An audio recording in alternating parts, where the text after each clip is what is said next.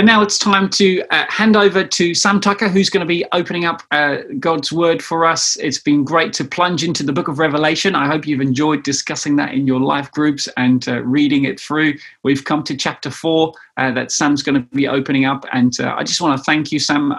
Many of you know that Sam is one of our elders at Life Church.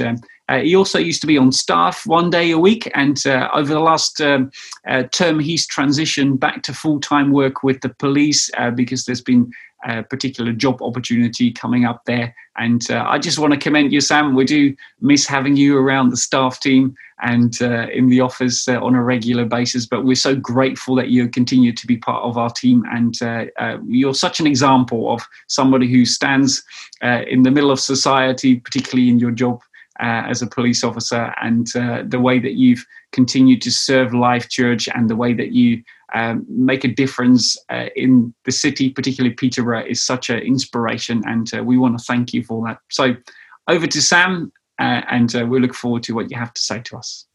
Well, good morning. It's great to be with you this morning. I'm just going to jump right in, looking again at the book of Revelation. We're in chapters 4 and 5 today, although primarily I'm going to be focusing in on chapter 5. These two chapters are a wonderful, rich description of the throne room of God. And predominantly chapter 4 is John describing this wonderful image that he sees of the throne in heaven. But I'm going to focus in much more on chapter 5, which is really about he who is sat on the throne. And we want to learn a lot about Jesus through this series. We're going to be constantly confronted afresh with him and what he's done and how he's seen in heaven, and how that should ignite our hearts afresh as we consider him. But just briefly, it'll be good just to touch on chapter 4. If you've got a Bible, feel free to turn to it. But what John is trying to do here really is to describe the indescribable. I don't know about you, if you were to think of the most fantastic place you've been to. For me, it would be Lake Garda.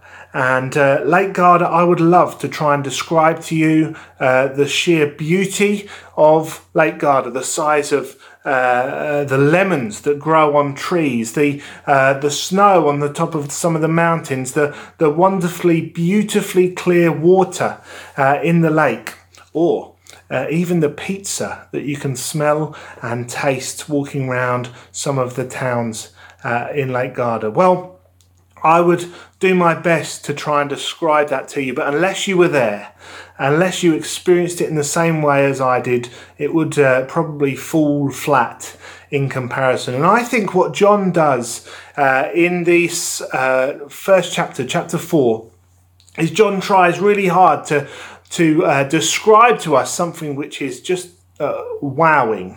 And really, like John, I've been trying to piece out some parts of this image. I've been trying to dwell a little bit on different parts of this image, and this is what I would encourage you to do this week. We're not going to spend much time in this chapter, but really just trying to think through some of the pictures that John gives us, some of the examples that he gives us. He kind of focusing in on a couple of areas as he's looking around this wonderful image, thinking, well, how am I going to write this down? And allowing this image to shape our hearts, to really sink in as we see what heaven looks like, to try and grasp a little bit more about what it means, what God is like through this image. Now, let me give you some examples. So John speaks of a complete rainbow, a rainbow that is over the throne in heaven. Now, you, like me, probably get fairly excited and giddy about the idea of a faded, partial rainbow, but John says there's a complete rainbow over God's throne. Well, I've been reading that this week and just staring at what that would look like, and it's a picture, isn't it? A rainbow is a picture of God's mercy, of his complete and ultimate promise. That the first rainbow, that's the sign of that, wasn't it? When we saw that after the ark, it's a wonderful truth, and he's painted it over his throne. That God is merciful, that his promises are faithful. And then a bit further down, John describes a clear and still sea that is like glass. Now, I don't know what about you, whether you've seen a sea like that. We love to go to Swanage. We couldn't go this year, but I've been reading up and watching other people go. And I see that this week there's been warnings to keep away from the seafront. It's too dangerous. The sea is wild and out of control. But John says that there's a sea before God's throne which is still. It's not dirty either. It's clear. It's like glass. And it just reminded me as I was reading that of God's peace, of his sovereignty, of his control.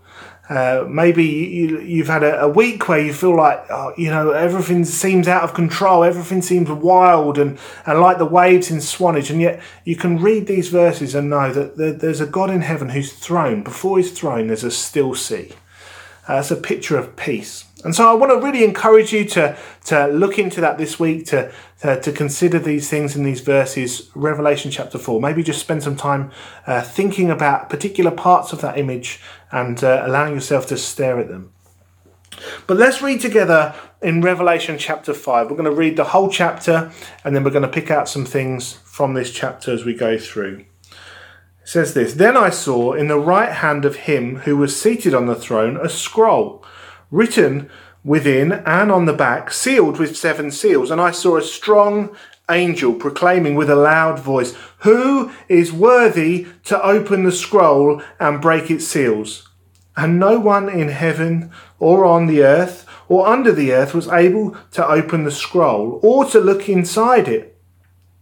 And I began to weep loudly, because no one was found worthy to open the scroll or to look into it. And one of the elders said to me, 'Weep no more. Behold, the Lion of the tribe of Judah, the Root of David, has conquered, so that he can open the scroll and its 7 seals.' And between the throne and the 4 living creatures and among the elders I saw a lamb standing, as though it had been slain, with 7 horns and with 7 eyes, which were the 7 spirits of God sent out into all the earth. And he went and took the scroll from the right hand of him who was seated on the throne. And when he had taken the scroll, the 4 living creatures and the 24 elders fell down before the Lamb, each holding a harp and golden bowl full of incense, which was the prayers of the saints. And they sang a new song, saying, 'Worthy are you to take the scroll and to open its seals, for you were slain, and by your blood you ransomed people for God, from every tribe and language and people and nation, and you have made them a kingdom and priests to our God, and they shall reign on the earth.' Then I looked and I heard around the throne the living creatures and the elders, the voice of many angels numbering myriads and thousands of thousands, saying with a loud voice, 'Worthy is the Lamb who was slain, to receive power and wealth and wisdom and might and honour and glory and blessing.'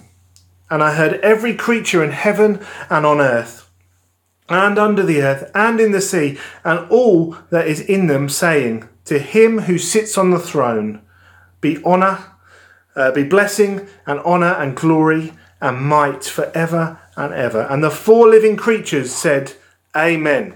And the elders fell down and worshipped." Amen.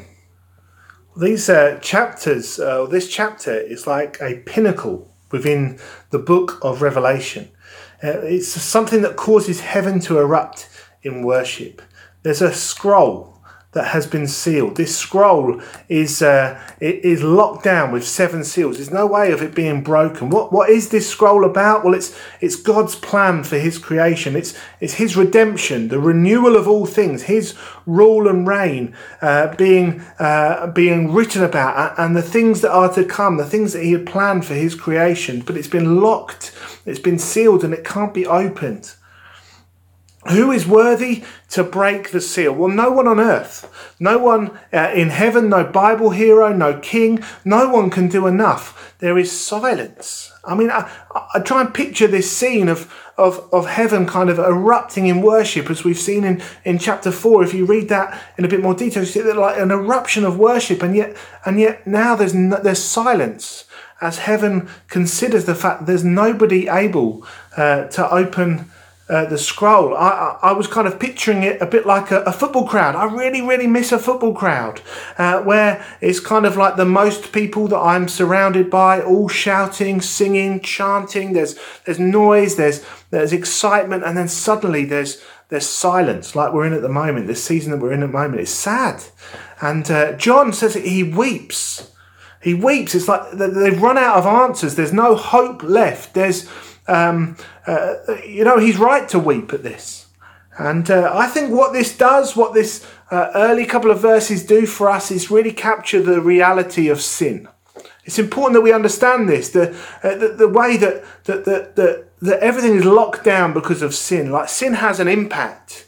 It's important that we understand that reality, that we understand that impact. And we see this with this picture of heaven. And maybe even in our own lives as well, we see the way that sin can lock us down. Life can be locked down by sin.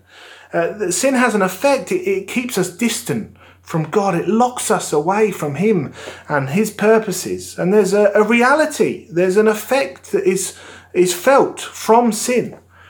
And it's right that we understand this. We see this very vivid image in heaven. Silence. Nobody able to redeem themselves. Nobody able through living a good life to be able to break these seals. And John weeps at this image. And we too must really grasp the reality of what sin looks like. Who is worthy? There's no reply. Maybe you too have experienced that kind of silence. I think sometimes it's important to kind of mention this, that maybe your view of life is that, actually at the moment I'm feeling like this sense of silence. I'm feeling like, where is God in this situation? Well, there's a lack of hope maybe. Well, this is what we see in this brief image, that there's a lack of hope that has caused heaven to fall silent. And John weeps. He weeps. We must fully understand this contrast before we see the importance of the next phrases that are said, as one of the elders says to John, "Weep no more. Weep no more. The lion has triumphed." Take heart. In the middle, in amongst this place of pain and desperation, there is a voice, and the voice says, "He has conquered. He has conquered." And we want to learn much about who this person is, this person Jesus, who has conquered. There is a very vivid description that we see in these verses. Jesus is described in two ways. Firstly, he's described as the lion of the tribe of Judah. That's a very powerful image that we'll look at a little bit. And then also he's described as the lamb, the lion and the lamb.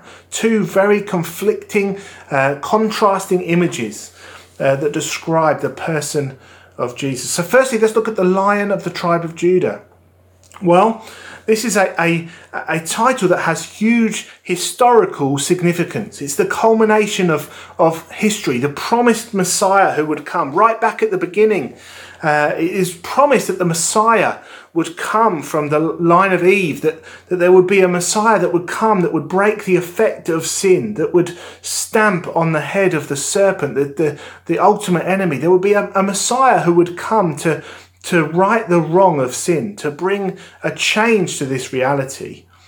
And then as we read through the Old Testament, there's tribes with the people of Israel, and Jacob, when he's talking to his sons, he has a son, Judah, he's his fourth son. And he says, "Judah, your tribe is like a lion. As the lion of the tribe of Judah. Your tribe will be like a lion. Through your tribe, there will be a Messiah, a king, who will come. And Judah's tribe would steward this until the day that the true king would come." It's from his line.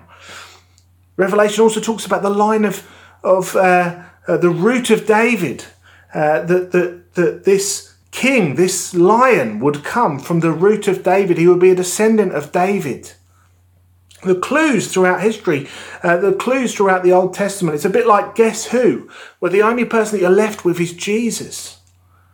But also we see in the picture the fact that this is a lion. Lions speak of majesty. They speak of strength, of kingship, of authority. This is a strong image of who Jesus is, the promised one throughout history, the one who all throughout the Old Testament there's whispers of him coming. And then he's a lion as well. He's a lion. He's going to be the king. He's going to be the saviour. This is a strong image. Weep no more. Take heart. He has conquered. The lion has conquered. So you can imagine John now turning, expecting to see a lion, but instead he sees a lamb. Not just a lamb, not just any lamb. He sees a lamb who has been slain. This lamb has been slain. He's marked by the fact that he's been slain. He was dead, but he's no longer dead. It says wonderfully that this lamb isn't kind of cowering in the corner. It says that the lamb is standing. Okay, so he has conquered. This lamb has conquered. Augustine, one of the early church fathers, says that Jesus endured death as a lamb, but he devoured it as a lion. This is the same person. This is the same image that we see. But we must understand that the image of the lamb is very different in contrast to the lion. It doesn't speak of the same level of authority or kingship. In fact, it speaks more of sacrifice. That was the image of a lamb. That throughout the Bible we see repeatedly this image of lambs being offered as sacrifice, as an attempt to try and make up for the price that needs to be paid. That they were killed in place of that price. That they were that sacrifice, and so lambs speak of sacrifice. And so we have this kind of strong image of a lion, and now we have this humble image of a lamb. The Bible says that we should expect this. Talking of Jesus, Isaiah says that he'll be led like a lamb to the slaughter. I mean, this is the Messiah. This is Jesus who heaven is singing about. But I think it's really important that we do see the vivid nature of this image. Verses 6 talks about the fact that this lamb has got 7 horns. That's an image of victory.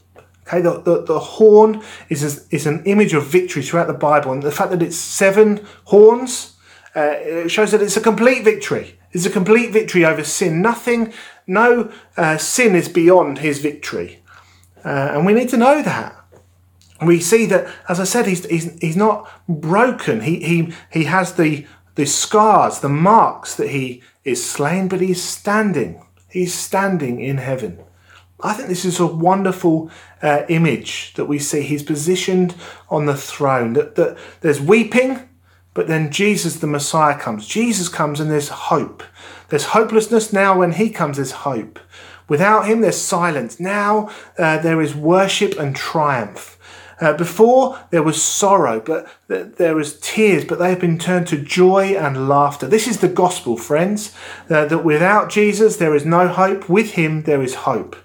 And we see that because of Jesus' death and resurrection, because the King Jesus, the Lion of the tribe of Judah, came as a lamb who died a death on the cross in our place. He has ransomed our lives. He is ransomed by his blood, and he has won a victory over sin and death through defeating death in his resurrection. So today we can know the hope of this conquering Christ. We can know the hope of him. The culmination of history is found in him. Hallelujah. So there's a few things I just wanted to highlight as we kind of land this wonderful chapter. We see the way in which this is like the culmination of history. As I said, like history is working towards this pinnacle moment when the Lamb would come, that the Lamb would be slain, that when his blood would ransom for us, pay the price for us for sin. There's this culmination, history moving towards this point. There's a present reality now as we think, actually, this is what is happening in heaven now. This is an image of heaven, of the worshipped, slain Lamb who is standing in heaven. But also there's something more for us too, an application for us as we think, well, how do we live in light of this now? And there's a few things that I just wanted to highlight for us in this short time that we're together. I was really impacted. If we look at verse 8, we see this wonderful picture of the fact that in heaven there are gold bowls filled with incense, and the elders are holding them, and there's a wafting smell throughout heaven. And Revelation talks about the fact that the incense is the prayers of the saints. Isn't that amazing? That there's a smell in heaven. There's a smell in heaven, and it's the smell of your and my prayers to God. It's a smell of my deepest longings. It's a smell of my deepest praise to Him. It's a smell of my quietest whisper. I just found this really striking. That my prayers are ponging out heaven. That's the kind of nature that, because Jesus has won this victory, the Bible talks about the fact that He's our great high priest. We can come before God with our deepest requests, with our greatest longings. I want to really encourage you, when we've just been praying together this morning, this is not just a going through the motions type thing. This is that the Bible says that it's like incense in the nostrils of our Saviour, that He is smelling the prayers of the saints. I think that's wonderful, and so I want to really encourage you with that, to know that you can boldly approach Him in prayer. I want to really encourage you with that. Secondly, I was really excited by verse 10 when it talks about the fact that there's all this stuff happening in heaven. There's all this stuff to be to worship and to marvel at, and yet also we see that there's a mention of mission. There's a mention of the fact that what Jesus has done has been to win a people for Himself, that He's united priesthood and kingship together, and as His people we're to reign on earth. Now, what does that look like? Well, the Bible in other places tells us to see His kingdom come in a broken world. And friends, I don't know about you, but I've been really excited by something like this. That's as all of heaven's attention is on the slain lamb, as they're singing worship, they're also talking about the fact that Jesus is gathering up an army for Himself. He's gathering up a mission. He's recruiting us to proclaim this wonderful news to the nations. That there was never a better time for us here in Peterborough to declare the hope that is found in the slain lamb.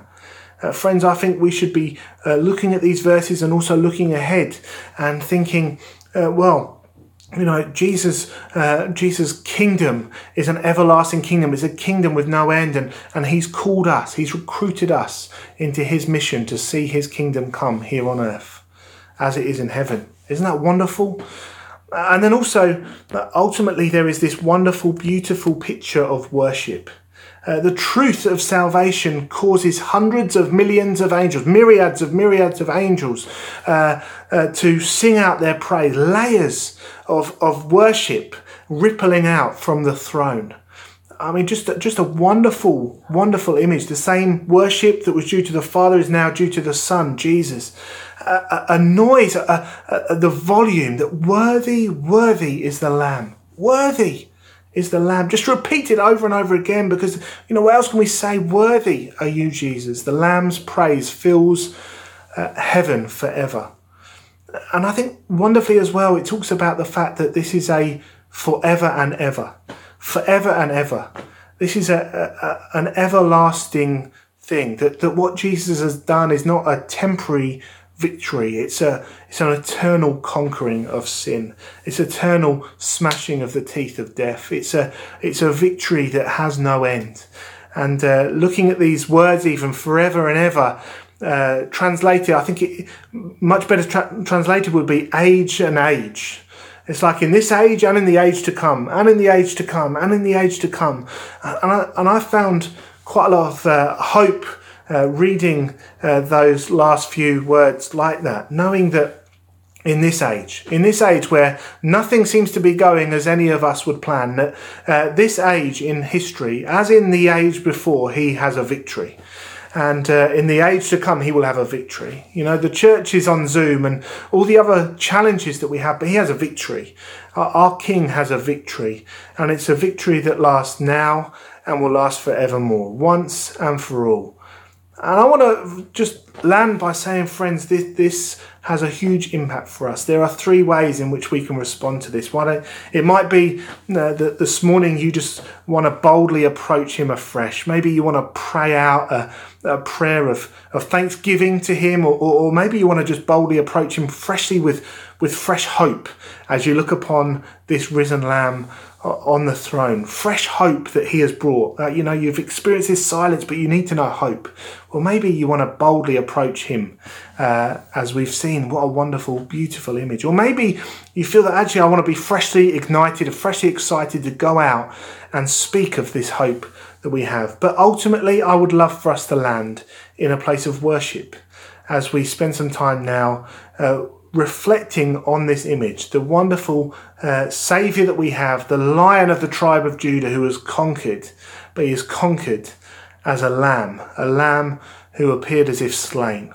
What a wonderful, beautiful image. Thank you, Jesus, for your goodness to us. Thank you, Jesus, for your victory for us, the fact that your blood has ransomed our sin, and we might know hope.